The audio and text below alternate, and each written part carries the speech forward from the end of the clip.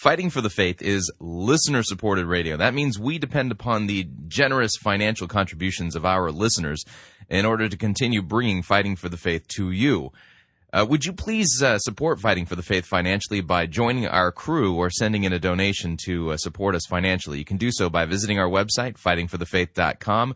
Click on the Join Our Crew button. That's a mere $6.95 a month. Or if you'd like to make a flat contribution, you can do so by clicking on the Donate button or making your gift payable to Fighting for the Faith and sending it to Post Office Box 508, Fishers, Indiana, zip code 46038. Thank you for your support.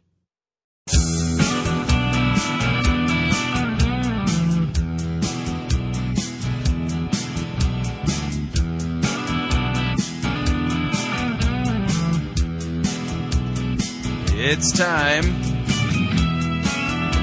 for another edition of Fighting for the Faith. Friday, May 14th, 2010. And yeah, we're doing Friday Light today. Woohoo! Yay for Friday Light!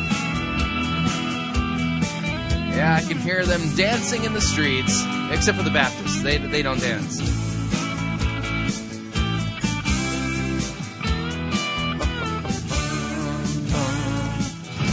Thank you for tuning in. You're listening to Fighting for the Faith. My name is Chris Rosebrough, and I am your servant in Jesus Christ, and this is the program that dishes up a daily dose of biblical discernment, the goal of which is to help you to think biblically, to help you to think critically, and to compare what people are saying in the name of God to the Word of God. Crazy stuff being said out there, or kind of the corrective, if you would. And today, as previously mentioned, we're going to do Friday Light. In fact, I'm just going to dive right into it. Today's Friday Light edition of Fighting for the Faith, we'll be listening to a fine lecture from Thabiti Anyabwile, from the Together for the Gospel Conference, and the name of his lecture is How Wrongly Engaging the Culture Adjusts the Gospel. Now, the thing I love about this is that Rick Warren's Purpose-Driven Church book basically is all about changing the methods without compromising the message. Thabiti's, his thesis is that wrongly engaging the culture does adjust the message. It does adjust the gospel. And you know what? He sounds a lot nicer than I do right now. You know. So tell you what we're going to do here. We're just going to dive right into it. And here is Thabiti Anyabwile talking about how wrongly engaging the culture adjusts the gospel.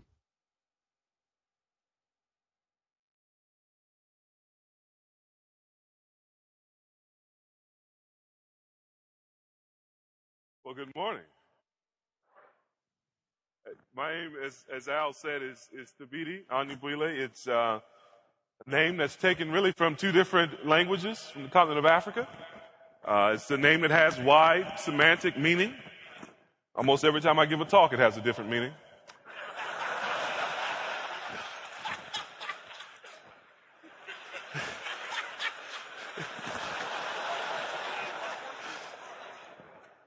Thabiti means, who did I take off to get the 8 a.m. slot?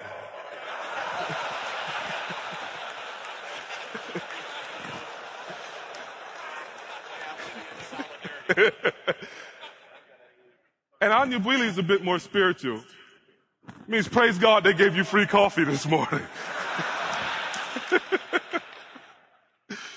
It's a joy to be with you. It's a joy to be thinking together about God's word, thinking together about God's people, thinking together about the gospel and its importance, its relevance, its application to our lives.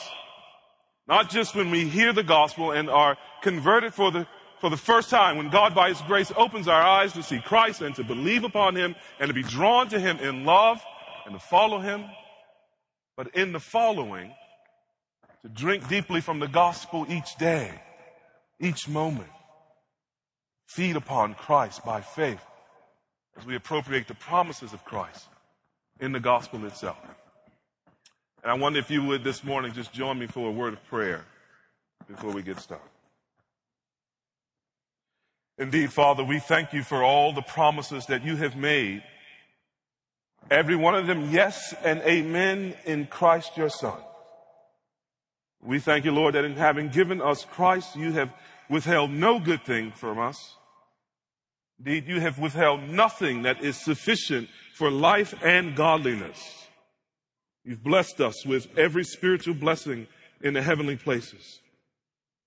In Christ, you've given us yourself. And we, as desperate people to hear you this morning, we beg of you to give us more of Christ this morning.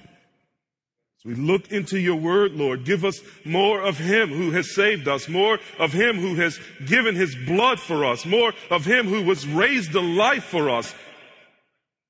Give us more of this one we love, this treasure, in whom, O Lord, you have disclosed all wisdom. So speak to us and help us hear, we pray. In Jesus' name. Amen. Engage the culture, win the culture, change the culture, transform the culture, create culture. There's a lot of talk about the notion of culture these days. A lot of things been written about the Christian responsibility, the church's responsibility for doing these things, engaging the culture, changing the culture, winning the culture, transforming the culture, creating the culture. It's an important topic and a huge topic. But it's also one fraught with complexities and ambiguities and pitfalls. So let me just start, for example, with definition. What do we mean when we say culture? We all use that language. We all appropriate that term, but I remember once in college reading a textbook, an anthropology textbook that had an appendix that had 73 different definitions of culture used in the field. So what is it is an important question. When we think about culture, we generally think about the ways of being, the beliefs, the ideas, the worldviews, the practices of a particular people. Others have written more recently that actually we should just reduce culture down to the artifacts, down to the things that culture produces, those tangible products and goods which are a demonstration of what we make of the world. That's Andy Crouch's approach to it in his book, Culture Making. So right from the outset, we see the difficulty. What is this thing that we are talking so much about in terms of engaging it and winning it and transforming it? But there are other difficulties too. I mean, at what level ought we to change the culture? Is it at the level of pop culture? I mean, should we be creating Christian Britney Spears? Is that even possible? Desirable? Or ethnic culture? Are we addressing the particular ways of being and thinking and believing and acting in the world that are associated with particular ethnic people? Or is it political culture? Are we to be advocating and advancing particular policies and governing strategies that at some level affect government and policy and law? Or is it high culture? The beliefs, the ideas, the sort of structuring ideas of a worldview or a culture? Or is it all of the above? I mean, so when we're talking about engaging the culture, it in part depends upon not only what is it, but at what level are we attempting to do something? Then, what does it mean exactly to engage the culture, to win the culture?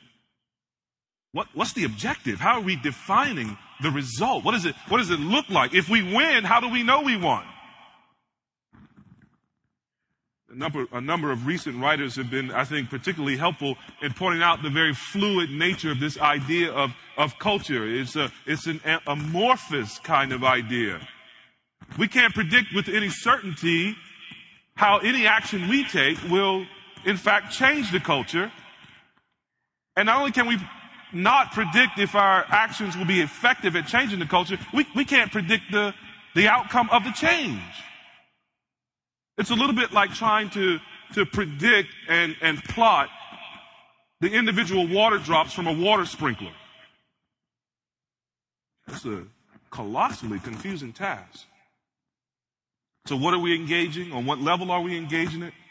What are the terms or the objectives of our engagement?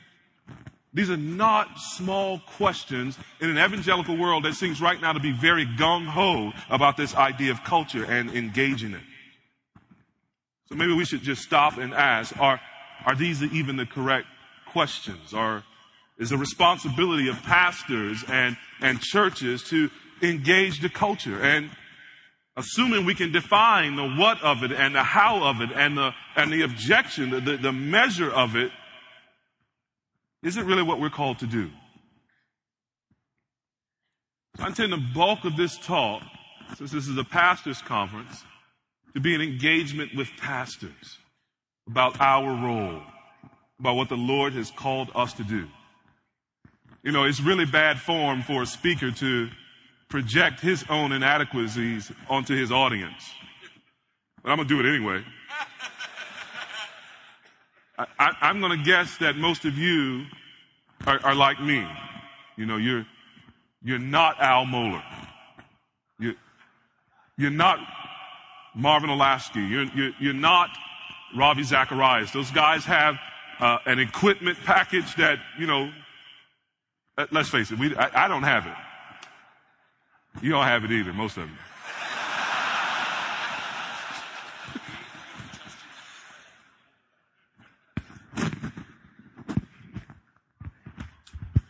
So it's important for us then to think carefully about what the Lord has called us to do, what the Bible exhorts us to do, what the Bible exhorts us to be, and what is then our task. There are those who are called in a particular way, I think, uniquely gifted to engage in a kind of public theology, a discourse with the outside world. And yet there are those of us who are pastors who are called to a particular task that we want to focus on. And to do that, I'd like to invite us to consider Paul's letter to the Colossians.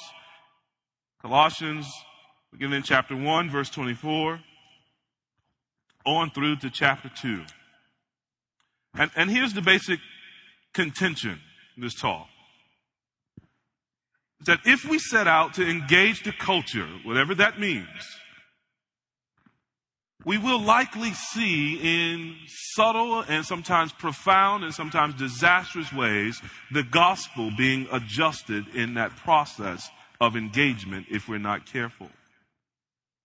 To put it another way, the idea of engaging the culture may be so immediately plausible to us, to use Paul's language here, that we may miss the deeper, more important strategy of embodying the gospel itself.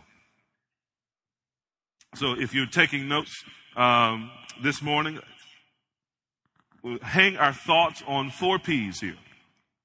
We want to look first of all at Paul's pastoral purpose. What gets the apostle up in the morning? What gets his juices flowing? What's his purpose? What's his ambition, his aim?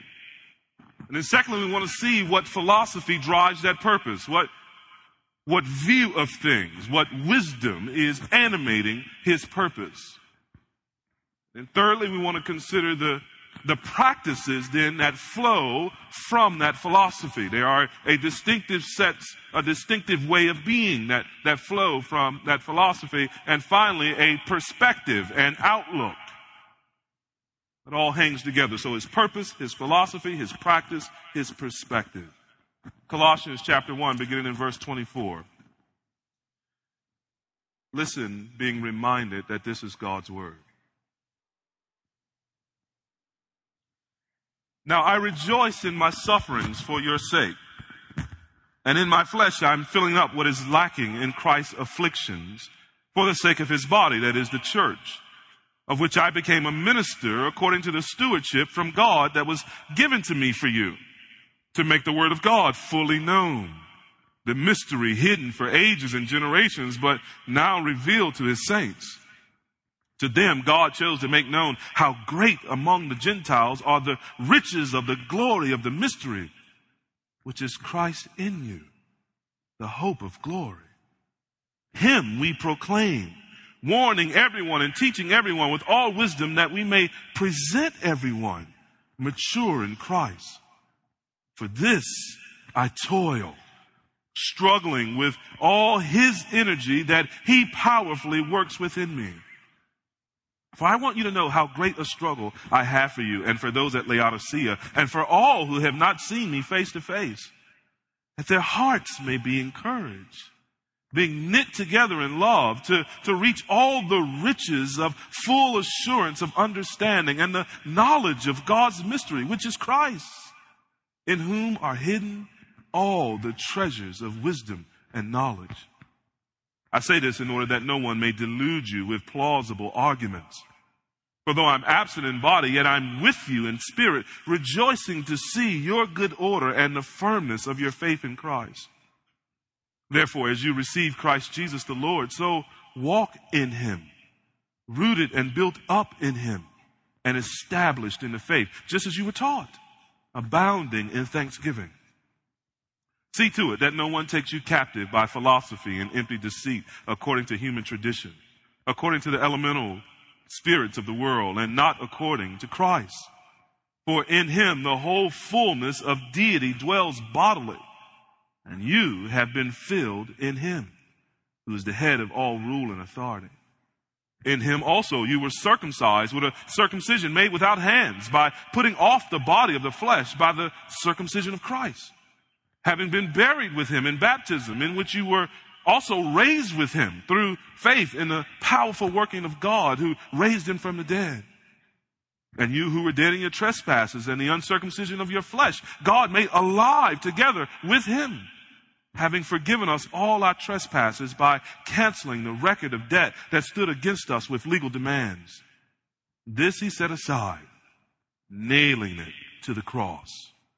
He disarmed the rulers and authorities and put them to open shame by triumphing over them in him. Therefore, let no one pass judgment on you in questions of food and drink, or with regard to a festival or a new moon or a Sabbath. These are a shadow of the things to come, but the substance belongs to Christ. Let no one disqualify you, insisting on asceticism and worship of angels, going on in detail about visions, puffed up without reason by his sensuous mind, and not holding fast to the head, from whom the whole body, nourished and knit together through its joints and ligaments, grows with the growth that is from God. If with Christ you died to the elemental spirits of the world, why, as if you were still alive in the world, do you submit to regulations? Do not handle, do not taste, do not touch, referring to things that all perish as they are used, according to human precepts and teachings.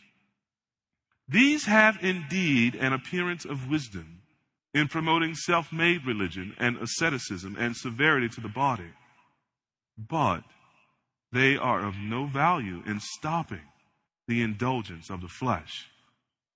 If then you have been raised with Christ, seek the things that are above, where Christ is, seated at the right hand of God. Set your mind on things that are above, not on things that are on earth. For you have died, and your life is hidden with Christ in God. When Christ, who is your life, appears, then you also will appear with him in glory. What an amazing passage of Scripture. First thing we want to notice is Paul's pastoral purpose. We see it stated basically in verses 24 of chapter 1 down to verse 5 of chapter 2. It's something that consumed the apostle. He was swallowed up by it, caught up in it. It's expressed in two halves here. Colossians 1:25. I became a minister according to the stewardship from God that was given to me for you to make the word of God fully known. And then in verse 28, him we proclaim, warning everyone and teaching everyone with all wisdom, that we may present everyone mature in Christ. Paul's a minister to make the word of God fully known, and he's making the word of God fully known to present every Christian mature in Christ.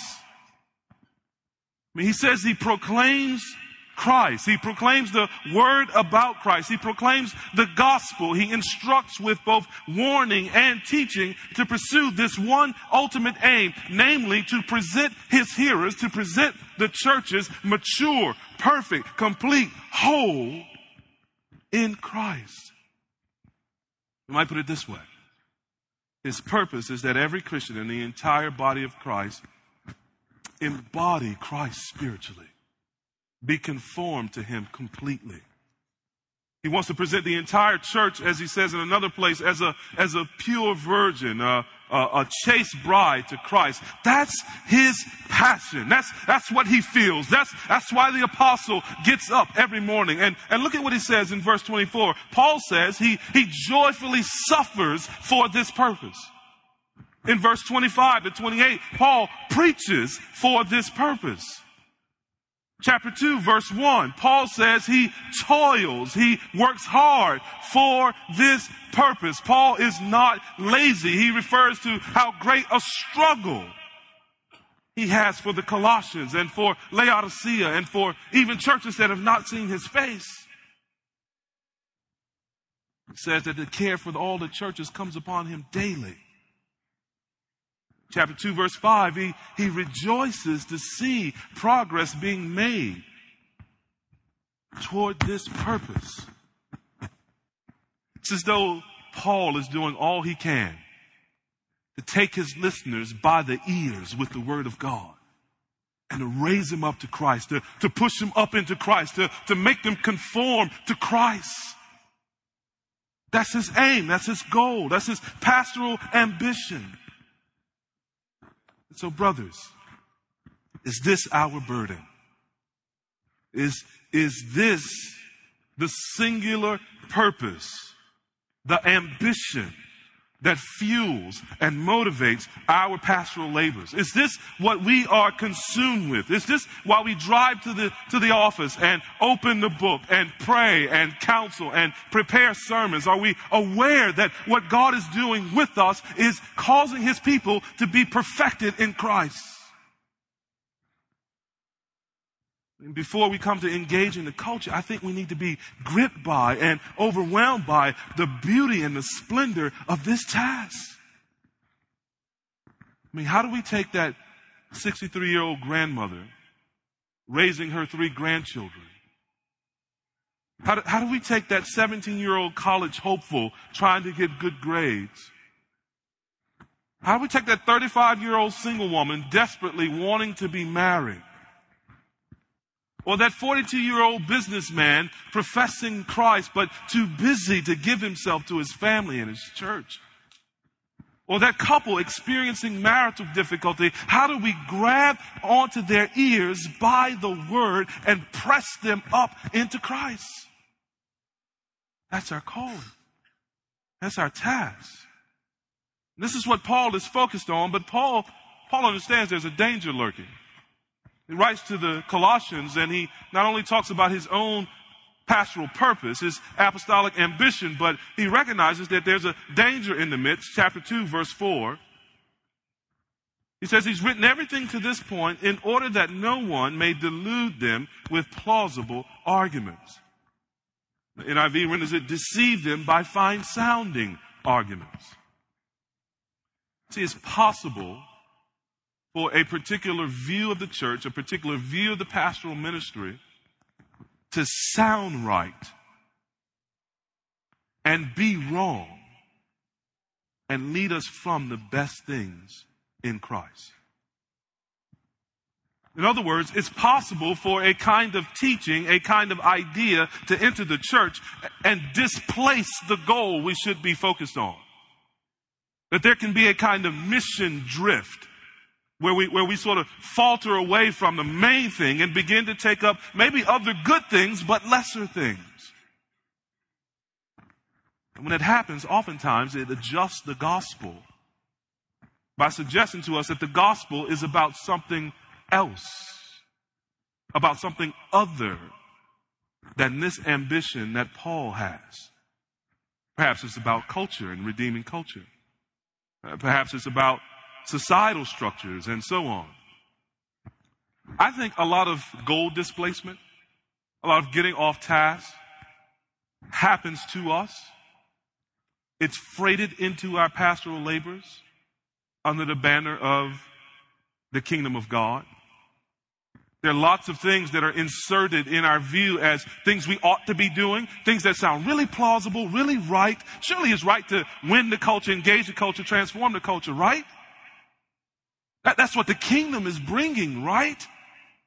And so we should be doing those things. I want to read something to you here.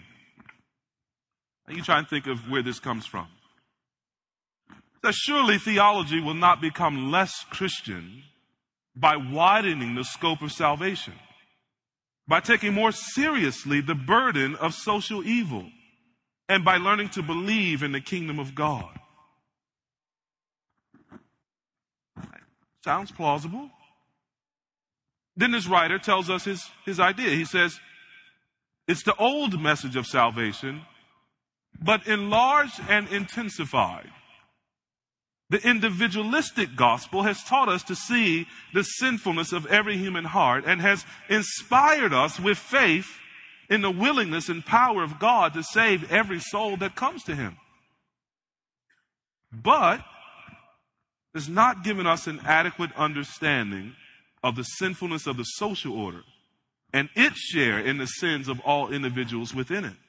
It has not evoked faith in the will and power of God to redeem the permanent institutions of human society from their inherited guilt of oppression and extortion. Both our sense of sin and our faith in salvation have fallen short of the realities under the individualistic gospel's teaching. I think you can hear similar sounding things in so much of the conversation about the kingdom of God. Yes, it is about the gospel and individual salvation, but it is intensified and enlarged. It addresses social structures and so many other things. You know who wrote that? It's Walter Rauschenbusch in A Theology of the Social Gospel. Rauschenbusch, major liberal of the early 20th century. Progressive. Think of him as a proto-fascist, if you would. We're going to pause right there and take a break. If you'd like to email me regarding anything you've heard on this edition or any previous editions of Fighting for the Faith, you can do so. My email address, talkback@fightingforthefaith.com, or you can ask to be my friend on Facebook. It's facebook.com/Pirate Christian, or you can follow me on Twitter. My name there, Pirate Christian. We'll be right back.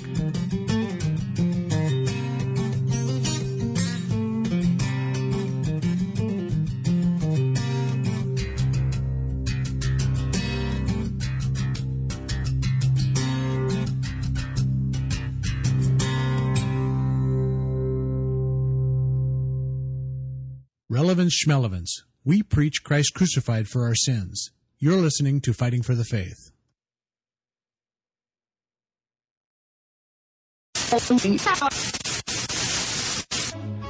You're listening to Pirate Christian Radio. We'll be taking your false doctrine now.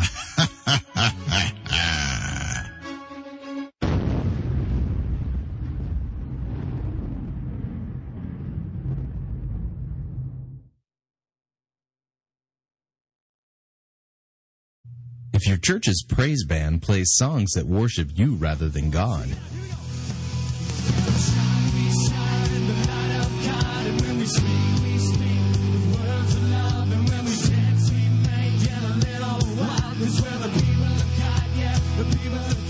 then you might need a new church. If your church's praise band plays songs that worship you rather than God, and your pastor always preaches the law but never the gospel, you see, it takes more than belief. It takes more than faith to really please God. Then you might need a new church.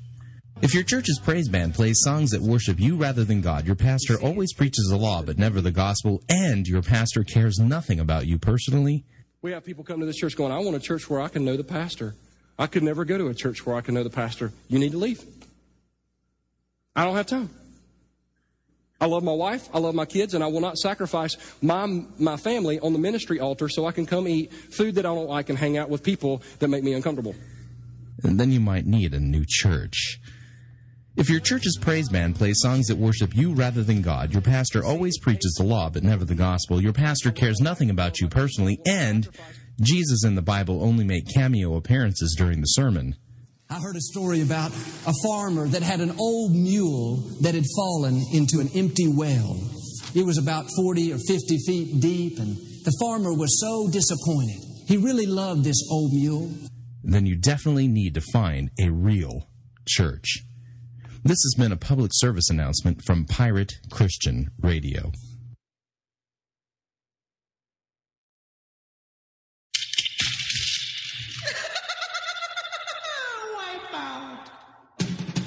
The spring and summer travel seasons are just around the corner, and the last thing you want to do is pay more for your airfare, hotel, and rental car than you need to. That's why Pirate Christian Radio is proud to have Cheap-O Air as one of our featured advertisers. Cheap-O Air has over 18 million flight deals, low airfare guarantees, and 85,000 negotiated hotel rates around the globe. And if you visit our website, piratechristianradio.com/cheap, we have a promo code that will save you an additional $10 off of Cheap-O Air's already low prices. So visit piratechristianradio.com/cheap, write down the promo code, click on the web banner, and book your spring or summer travel today. And remember, a portion of your purchase at Cheap-O Air will go to support Pirate Christian Radio. That web address again is piratechristianradio.com/cheap. Thank you for your support.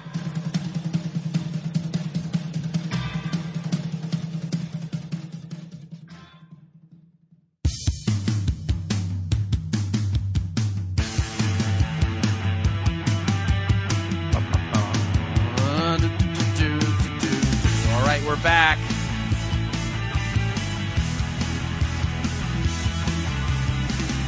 Warning, if you think the church should be engaging in changing the culture, you haven't looked at the terms of engagement laid out by our Lord and Savior in Scripture. Need to remind you all, Fighting for the Faith is listener-supported radio. That means we depend upon your generous financial gifts and contributions in order to continue to bring Fighting for the Faith to you as well as to the world. You can support us and partner with us financially by visiting our website, fightingforthefaith.com. When you get there, you will see two yellow buttons. One says Join Our Crew. The other says Donate. When you join our crew, you're signing up to automatically contribute $6.95 every month to Fighting for the Faith. And when we get to 1,000 listeners, then that'll guarantee that at least every month we'll be able to pay our bills, kind of mucho importante, if you know what I mean.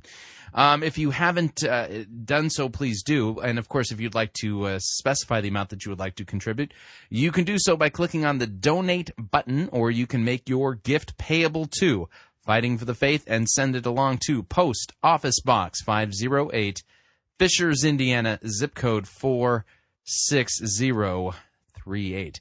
Okay, we're going to listen now to the balance of Thabiti's lecture entitled How Wrongly Engaging the Culture Adjusts the Gospel. I don't care what Rick Warren says. We've seen what happens when people follow Rick Warren's way of doing church. I think Thabiti here is speaking some biblical sense to the church. Listen in. That fine-sounding argument, that plausible argument, enters into our hearing, and we think, yes, we're nodding along just like the Colossians. And Paul writes to the Colossians and writes to us and says, wait a minute.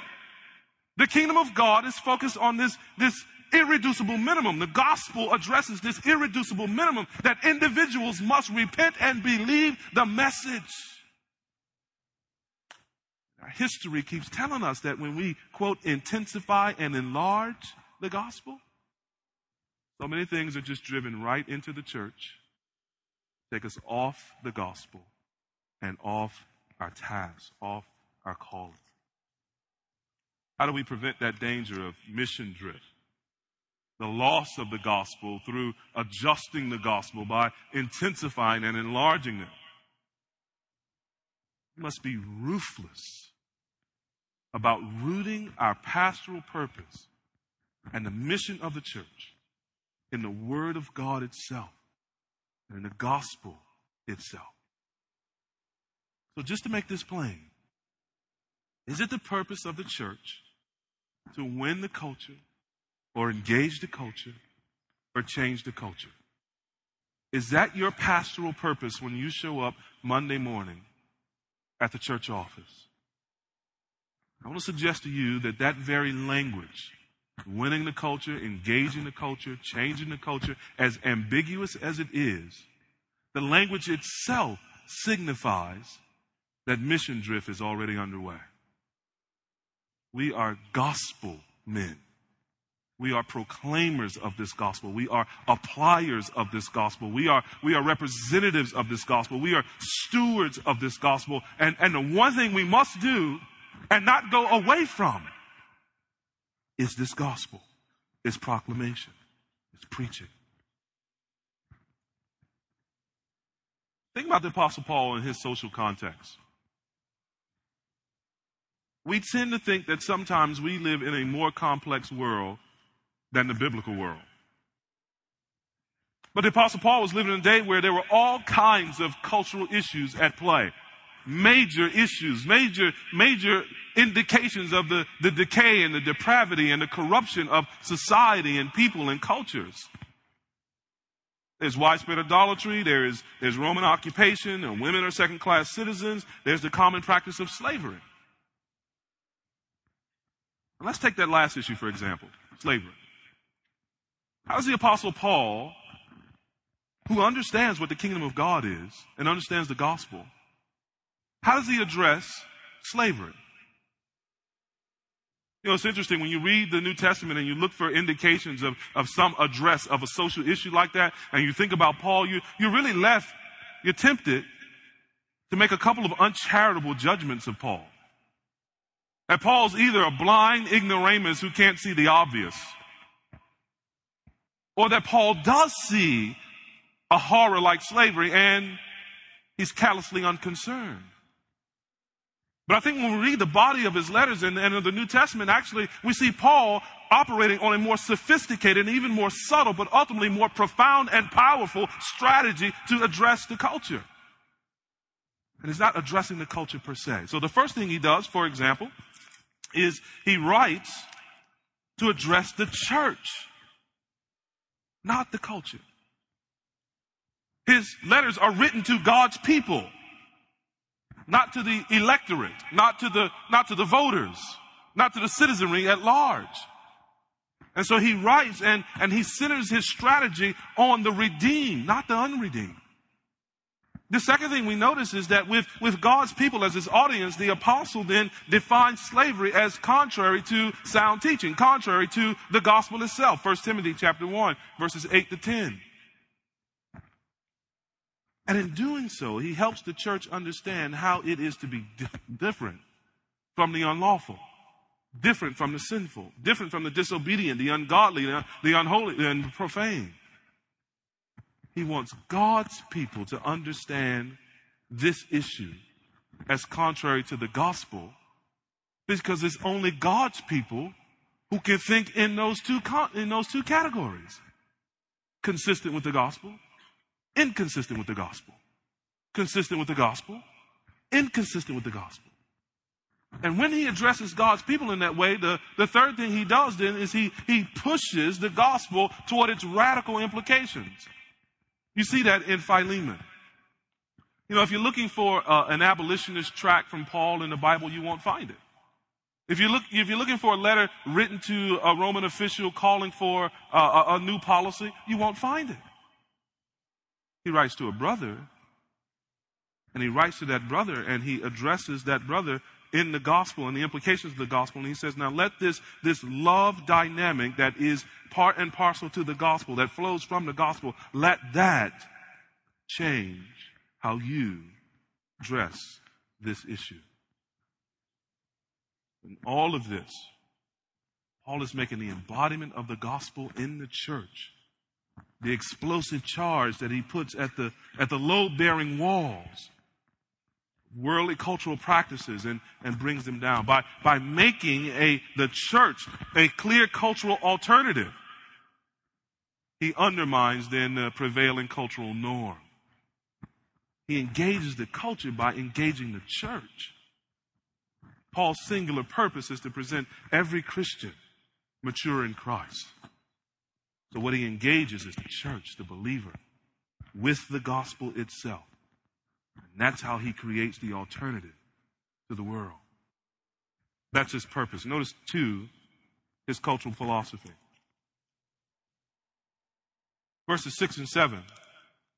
Therefore, as you receive Christ Jesus the Lord, so walk in him, rooted and built up in him, and established in the faith, just as you were taught, abounding in thanksgiving.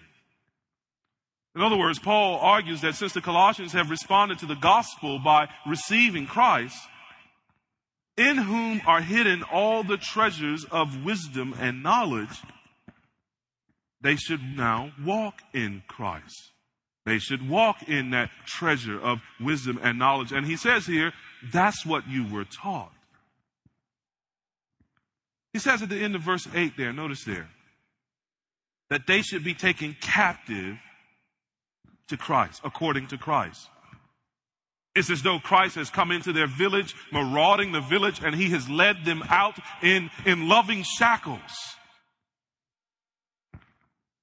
And they should then walk in Christ, for he is Lord. They should establish their values, their way of thinking, their conduct in Christ. See, there he uses that agricultural metaphor to be rooted in Christ, to have the what do you call those things? The roots. Go down into the soil, which is Christ. And he uses that building metaphor. And then they should then be established and grow up in Christ. They should be erected in Christ. And how do you do that? Pastor, how do you help your people to do that? How do we help them to be rooted in Christ, established in Christ, be confirmed in Christ? I think the answer to that begins in verse 9. The short answer is, it's the gospel. Teaching them to live, to think, to act in the good of the gospel. So notice there, Paul says, verse 9, he begins to talk about the person of Christ. The whole fullness of deity dwells bodily in Christ. Verse 10, this same Jesus is the head of all rule and authority. This is high Christology. This is not Jesus is your boyfriend or your homie.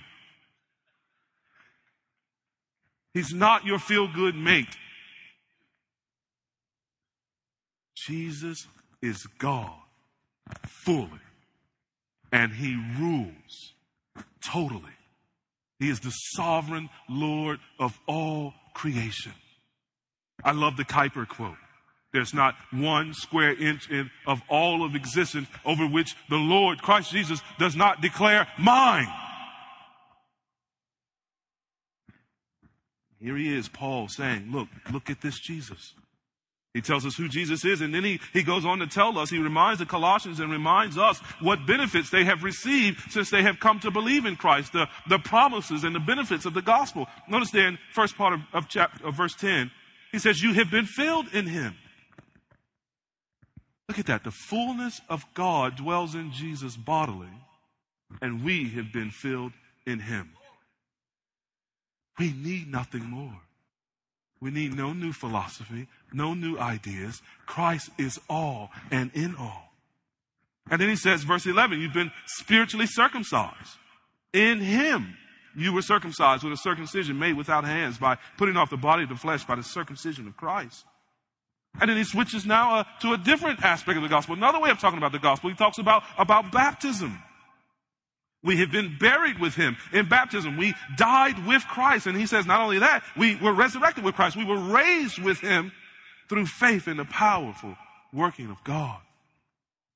There's regeneration. It reminds him that there's new life. You who were dead in your trespasses and the uncircumcision of your flesh, God made alive together with him. Switches the angle again. He turns the diamond again. And he then describes it from the vantage point of forgiveness. All of your trespasses have been forgiven in him. In verse 14, he tells us which instrument the Lord used to accomplish this great salvation. It was his cross. He canceled the record of our debt, the legal sanctions that we owed, death and wrath, by nailing it to the cross.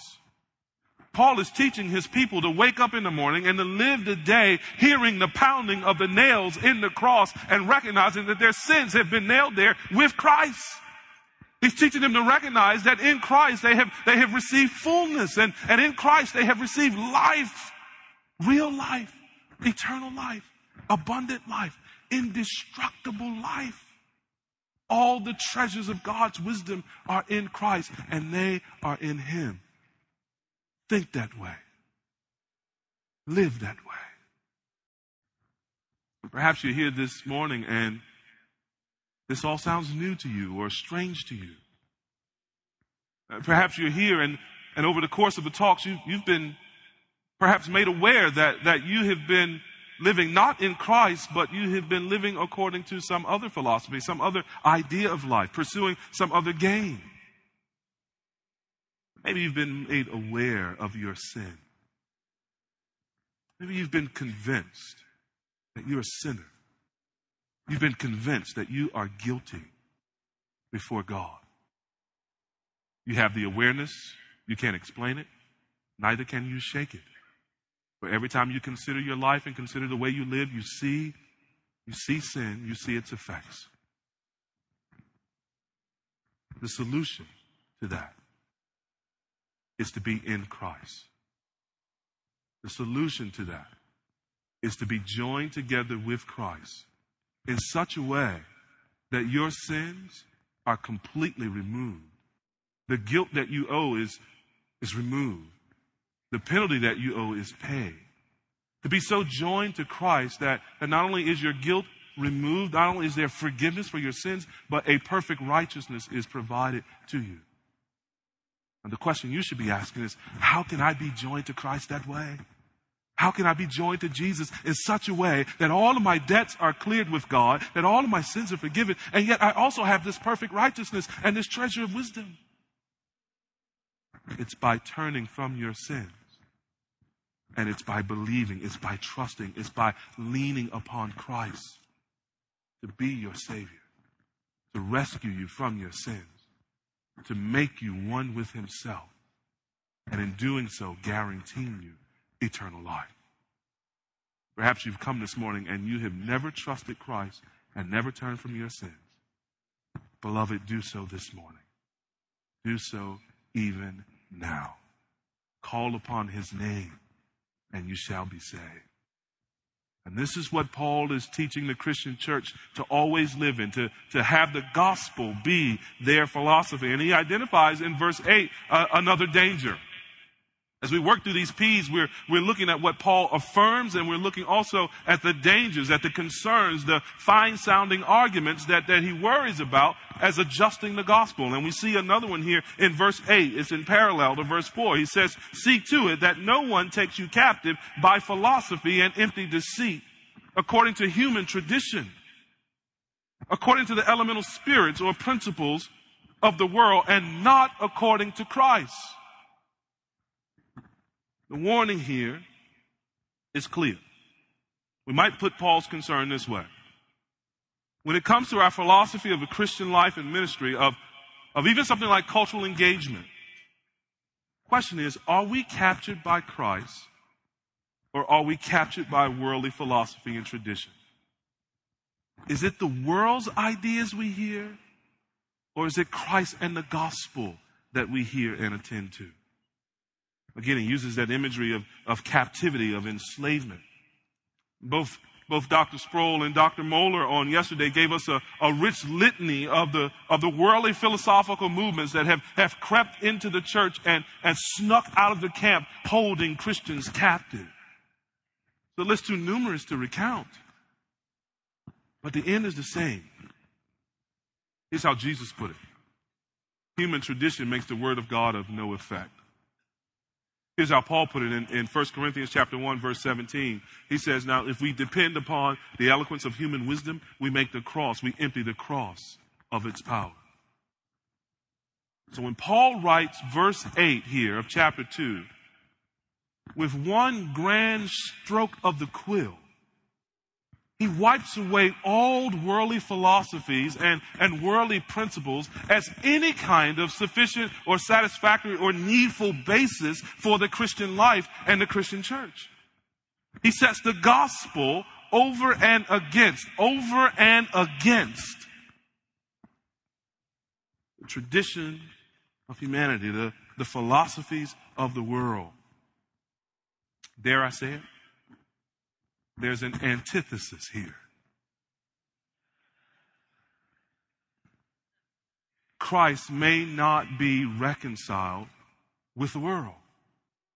He may not be blended together with the principles of the world. Now we have to ask ourselves at this point then, if our approach to cultural engagement or winning the culture takes seriously this biblical antithesis. If it takes seriously the dangers inherent in the world or the unsuitability of the world's philosophy for Christian living. I think there's a tendency to underestimate the lethal potency of the world and its philosophy. The world's philosophy, the world, is not a safe place. The world is not like some colorful Play-Doh, which we may just sort of pick up and form in our hands into interesting little shapes. The world shakes back. We manipulate, but it manipulates back. And so there's a soberness that we need when we come to this question of engaging the culture. If the culture is unpredictable in both our ability to change it and unpredictable in the changes that result from changes, we better be prayerful and discerning. Henry Van Til, in his Calvinistic concept of culture, wrote this: "Now it ought to be observed that one of the most subtle tactics in the arsenal of Satan is the attempt to soft pedal the antithesis, to lull the people of God to sleep so that they become at ease in Zion and are complacent with respect to the world. Satan is ever trying to camouflage his real intention. He tries to make the world look innocuous to the people of God. He would have the people of God labor under the impression that there is a neutral zone in the world, a spiritual no man's land in which they may hobnob with the enemy with impunity."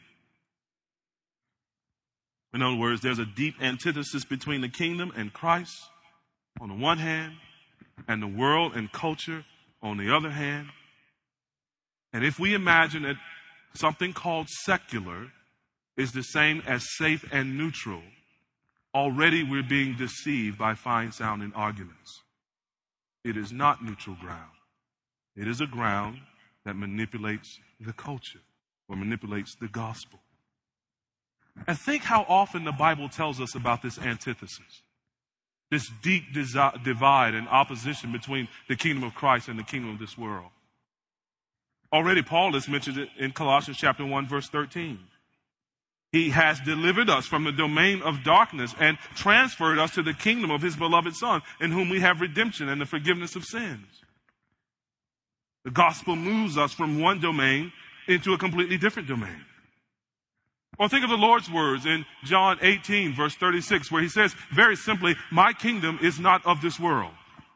My kingdom is not from this world." Remember what Ephesians chapter 2, verses 1 and 2 tells us, that this world is the pattern of life that has led to our spiritual death. There Paul writes, "You were once dead in trespasses and sins in which you once walked, following the course of this world." And the world continues its warfare with God. James 4, verse 4. "Do you not know that friendship with the world is enmity with God?" It's black or white. "Therefore, whoever wishes to be a friend of the world makes himself an enemy of God." 1 John 2, verses 15 and 16. "Do not love the world or the things in the world. If anyone loves the world, the love of the Father is not in him. For all that is in the world, the desires of the flesh and the desires of the eyes and pride in possession, is not from the Father, but is from the world, that, I think, challenges how we understand common grace in culture and the good things of culture. This is why Romans chapter 12, verse 2, those famous words, Paul commands, do not be conformed to this world any longer, but be transformed by the renewal of your mind, that you may, by testing, you may discern what is the will of God, what is good and acceptable and perfect. The demonstration of God's good and perfect will is enabled by the transformation, the no longer conforming to this world. To quote Van Til again, he says this: a Christian unaware of the problem of leading a Christian life in a non-Christian society is progressively being de-Christianized by all sorts of pressures that operate upon him through the culture. A Christian unaware of the problem of leading a Christian life in a non-Christian society is progressively being de-Christianized by all sorts of pressures that operate on him in the culture. Paul's concern, and I think our concern, ought to be that our people may not realize that. Our people may not be thinking about the world and the culture with the ethical connotations that the Scripture assigned to the world. And thus they're vulnerable to being carried away captive to other philosophies, other points of view. We see what this means for engaging the culture. If our engagement is uncritical and we come to depend upon its philosophies and traditions, those philosophies and traditions will be Trojan horses mimicking the gospel brought into the camp of God's people, and when open, will be absolutely empty. We will have vacated the gospel itself. We will have abandoned it for something that is not the gospel. And that's why Christians who swallow the world's materialism, for example, end up with a bankrupt prosperity gospel, as we heard last night. The gospel is accommodated to the materialistic impulses of the world. And many people who hold the prosperity gospel, let's be honest, they are in their own way attempting to engage the world in a sense. They are attempting to display to the world what they think is God's promises in the way of prosperity, that the world might see the prosperity of God's people and be attracted. I just want to suggest to you that's just a glorious example of being swept away by a worldly philosophy masquerading as the gospel, by materialism. So almost without fail, discussions of engaging the culture and winning the culture include some rationale for using the culture in ways that undermine the gospel. And it's because if we adopt the world's philosophy, we've just switched grounds. We were to be rooted in Christ, but now we are planting ourselves firmly in the world. And Paul says here, walk in Christ. Augustine's classic words from the City of God. Two cities have been formed by two loves. The earthly by the love of self, even to the contempt of God. The heavenly by the love of God, even to the contempt of self. The former, in a word, glorifies in itself, the latter in the Lord. For the one seeks glory from men, but the greatest glory of the other is God. The one lifts up his head in its own glory. The other says to his God, thou art my glory and the lifter of mine head. The wise men of the one city, living according to man, have sought for profit to their own bodies or soul or both. And those who have known God glorified him not as God. But in the other city, there is no human wisdom, but only godliness, which offers due worship to the true God and looks for its reward in the society of the saints, of holy angels, and as well as holy men, that God may be all and in all. There are two cities and two people, the city of God and the city of man. They live for different glories. They live according to different philosophies. And this has implications for our practice, our religious and our cultural practice. Paul begins then to address that in verses 16 to 23, we're not surprised that a worldly philosophy and a worldly outlook on life leads to then a worldly approach to approaching God and a worldly approach to cultural observance. So Paul gives two warnings here, verses 16 and 18. He says, therefore, let no one pass judgment on you in questions of food and drink or with regard to a new moon or a Sabbath.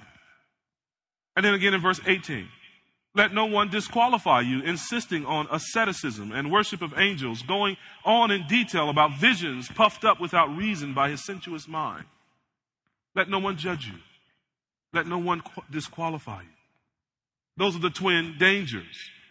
That we will begin to sort of think of ourselves not in light of the gospel, but in light of the judgments of others. Judgments made not on the basis of the gospel, but judges made on self-made religion, asceticism, forms of self-righteousness, forms of attempting growth that are not gospel growth. The people making these judgments were apparently inside the church in Colossae. This had crept into the teaching of that particular church. And when Paul says, though, let no one judge you in this way, I take it he would mean both inside and outside the church. And when he goes on to address food and drink and particular religious days, and maybe he has in mind a kind of Judaizing influence, a reference to Judaism and Jewish cultural practices, but I think it applies more broadly to culture and the influence of culture in the church. But he says there in the end of the chapter that such an approach is, while it has an appearance of wisdom, it is futile. It does not subdue the flesh. Only the gospel does that. Here, I think, is an interesting problem for us. Because if it's true that Paul's approach to engage in the culture is to engage the church and to push the church up in Christ and to have the church adopt Christ as its philosophy and to then live out of that philosophy, we're faced with an interesting question about how then does our various cultures relate to that pursuit? How then do we, coming from various cultural backgrounds, looking around this room, in one church, live out a Christian life that is not dependent upon those cultural things that are part of the world? I would suggest to you that every human culture is fundamentally apostate. That every human culture is fundamentally apostate. I think that's the gist of Augustine's quote. And we'll trace it biblically. That there are two cities. The city of man and the city of God. Now, if every human culture is fundamentally apostate, and we're all saved from all those ethnic backgrounds and those cultural backgrounds into this new humanity, into the church, I think that implies that part of what it means for us to push our people up into Christ is for them to be a little bit like snakes shedding the old skin. Shedding the old cultural skins, the old cultural expectations, the old cultural ways of being. You see, every people group has a culture. If I were to say to you, that Maria, who is with us today, is Filipino, you would associate that not just with a particular look, but you would associate that with a particular cultural orientation. Or if I were to mention another brother here who's Zulu, who's from South Africa, you would begin to think that there's some cultural difference. There's some cultural way of being that in part makes him Zulu. Or if I were to say there's a Malay person here, you get the picture. Every people are in part defined by their culture. Now here's the question. What does it then mean for us to be God's people? Does it not necessarily mean that God gives us a culture? A distinctive cultural way of being, a distinctive cultural practice? I think that's in part can be seen in the very way in which God calls his people to himself. You remember in Genesis chapter 12, right after Genesis 11, where man demonstrates that human culture is staggeringly apostate. in the Tower of Babel. They're going to make a name for themselves. God then calls Abraham out of a pagan land and says, I'm going to make you Israel, essentially. You realize that the first Jew was a Gentile? Let that rest with you for a while. God takes this pagan man from a pagan land, and he says, I'm going to make you my people. You're going to have descendants as numerous as the sea. And notice what happens is God begins to not only multiply Abraham through his descendants, but eventually, Exodus through Deuteronomy, he begins to separate them from the pagan lands to bring them into a land that he has promised them. And in that land, he's going to give them his law for them to live by. And that law is going to address their cultural and civic and religious life. And over the long centuries of being God's people, they are steadily acquiring a different culture. Until we come to the point where in Ephesians 2, for example, Paul could make reference to the law and its regulations and say there was a dividing wall of hostility. So separate were this new people of God who were called to embody the culture and practices of God, that they were set over and apart from all the other peoples of God. Now, does that process stop with Israel? It's striking when you consider the book of Acts. The running challenge through that book. Acts chapter 2, the apostles speak in tongues and the people hear them in their own language. You have all of these Jewish people from all these various nationalities and backgrounds, and they're being assembled as the church. It's striking that when we come to Acts 6, the first thing we have is a kind of ethnic tension. Greek-speaking Jews, Hebrew-speaking Jews, a disparity in distribution. And then we move along a little bit forward, and then we get the Gentile question. It's always interesting how the majorities refer to the minorities who are coming into their experience as a question. We used to have the Negro question in the States. Here now, look at what happens. We come to Acts chapter 10. Peter's sent to Cornelius, and Peter preaches the gospel, and the Spirit falls on these Gentiles. And in Acts chapter 11, Peter's boys, his Jewish boys, say, man, what you doing over at the Gentiles' house? You see, there's a Gentile question. And Peter said, look, man, I preached the gospel and the Spirit fell on them like it fell on me. If the Spirit, the Spirit said cool. So, I was cool with it. And sort of grudgingly, they went, okay, all right.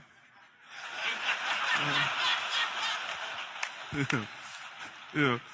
See, CJ, Peter had pulled the Holy Spirit card on him, see?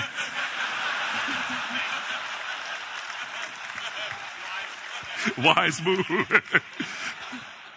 What happens next? Acts chapter 15. Jerusalem Council. See, the joining together of Jew and Gentile in the church and the cultural fissures and eruptions that were happening as they were putting those peoples together raised the question of what does gospel life look like? What is the gospel and how do we embody it? How do we put Jew and Gentile together? And it's striking to me to read Acts chapter 15 at the Jerusalem Council and to hear the verdict. Because here you have these guys, these folks from Jewish backgrounds who had been for centuries regarded as God's people, wrestling with the question of how do we include these people who had been outside the covenants for centuries. And they say basically this: let us not put any other burden on them other than what the gospel demands. In other words, they didn't say, let them become a little more Jewish like us. Let them be circumcised. Let them identify with who we are culturally. I think there was a process happening there whereby not only Gentiles, but also Jews were being shed of that sort of natural, human, cultural, philosophical system that we all have and being molded into a new people with a new culture, with a new practice consistent now with the gospel. I think part of what it means for us as pastors to push our people up into Christ, to help them shed the old snakeskin, to help them live in this new skin of Christ, this new practice of Christ, approaching Christ. Notice what Paul says there in verse 17. All those other things, the culture, the religious observances, etc., they were a shadow. But the substance, the body, the it of it is Christ. Christ has come, and now our practice is Christ. We live out the life, and he's living in us. And I think that reminds us that there is a unique threat to the gospel. It's that threat of being complacent, relaxing into, being unquestioning about who we were culturally and naturally. It's a threat that says, let me just gather with people like me. It's a threat that says, well, culturally I prefer this style of music, so this is where I'm going to hang out. It's a threat that suggests to the world that Ephesians 2:14 is false. Christ has become our peace. He himself is our peace. He has abolished the dividing wall. He has destroyed the hostility in his body. He is the substance. In his body, he has made the two one. And it's the gospel that is the only conquering force of hostility and enmity, first with God and then with each other. And so this attempt to acculturate the gospel, to make it fit into our own cultural confines as we engage the culture, is an adjustment of the gospel and less than the gospel. When we say church, I would implore us to think, to understand, to see, whenever we hear the word church, certainly not the building, certainly not just the Sunday gathering. When we say church, it implores us to think people. And not just people, but by definition, nations. The church is a multi-ethnic thing. Let me be clear. It is not only inescapably multi-ethnic, biblically, but it's not multicultural. It is multi-ethnic, but it is monocultural. And it's not any of our native cultures. It's this new way of being that God is creating through Christ in the gospel. It is a gospel culture. And that's the practice that Paul wants his people to embody here. We should be reminded that we ought not be like players on the NFL All-Star team. Every year the NFL has an all-star selection. They choose the best players from the league, and they are appointed to their respective divisions teams. It's an interesting thing that they all wear the same colored jersey. So, the NFC has on, say, blue, and the AFC has on white. Ladies, I'm sorry for the sports analogy, but bear with me. But it's striking that though they all wear the same jersey, they don't really play for that team. They all have different helmets. They wear the helmets of the team that they really play for. The folks who play the big contract.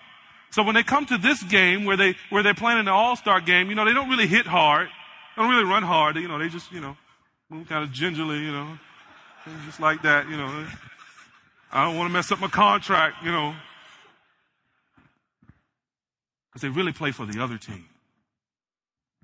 It strikes me that so often we're like NFL players on the All-Star team. We wear a jersey that says Christ, but we wear a helmet that says ethnic culture. That's the team we play for. That's the side we're on. After we finish this little thing, I'm going to go back and play with my squad. I'm not going to run hard with those not on my squad. We need to flip that. And it's the gospel that enables us to do that. And Paul is calling us to that. We should conclude with our final observation. Notice Paul's pastoral perspective. Ephesians chapter 3, verses 1 to 4 there. If then you have been raised with Christ, seek the things that are above, where Christ is, seated at the right hand of God. Set your minds on things that are above, not on things that are on earth. For you have died, and your life is hidden with Christ in God. When Christ, who is your life, appears, then you also will appear with him in glory. You've all heard that saying, don't be so heavenly minded, you're no earthly good. Just doesn't fit with what Paul says right here. The only way to be of any earthly good is to be increasingly heavenly minded. And so Paul, in one sense, is ending where he began. He says, my ambition is to present them mature in Christ. And here he's telling us to be absorbed with Christ in our perspective, to look up and to look out, to look up at Christ where he's seated in the heavenly realms, because that's where we live. And to look out to his coming. For when he comes, he's bringing our life with us. Right now, our lives are hidden with Christ in God, verse 3. But when he appears, 1 John 3 says, we shall see him, and seeing him, be like him. And we are to be people then who set our minds on that perspective, on Christ's coming, of living for that world to come. We are to be people who are looking for and leaning toward and longing after the person and the place where Christ lives. Our minds are to be on things above. If we engage the culture with an earthly mind, results are in verses 5 to 11. It's earthly living. We will hardly escape looking like the world, all of its depravity. So we need desperately to raise our gaze from the culture and to adopt a new perspective, to think upon Christ. As we look for him and look at him, we'll look like him. And so the apostle ends here, pushing us up into Christ. Can you see what he said? It's all simple. Our purpose is Christ. Our philosophy is Christ. Our practice is Christ. Our perspective is Christ. It's Christ, Christ, Christ, Christ, Christ. Because the gospel is Christ. Let us be given completely to it. Let's pray together.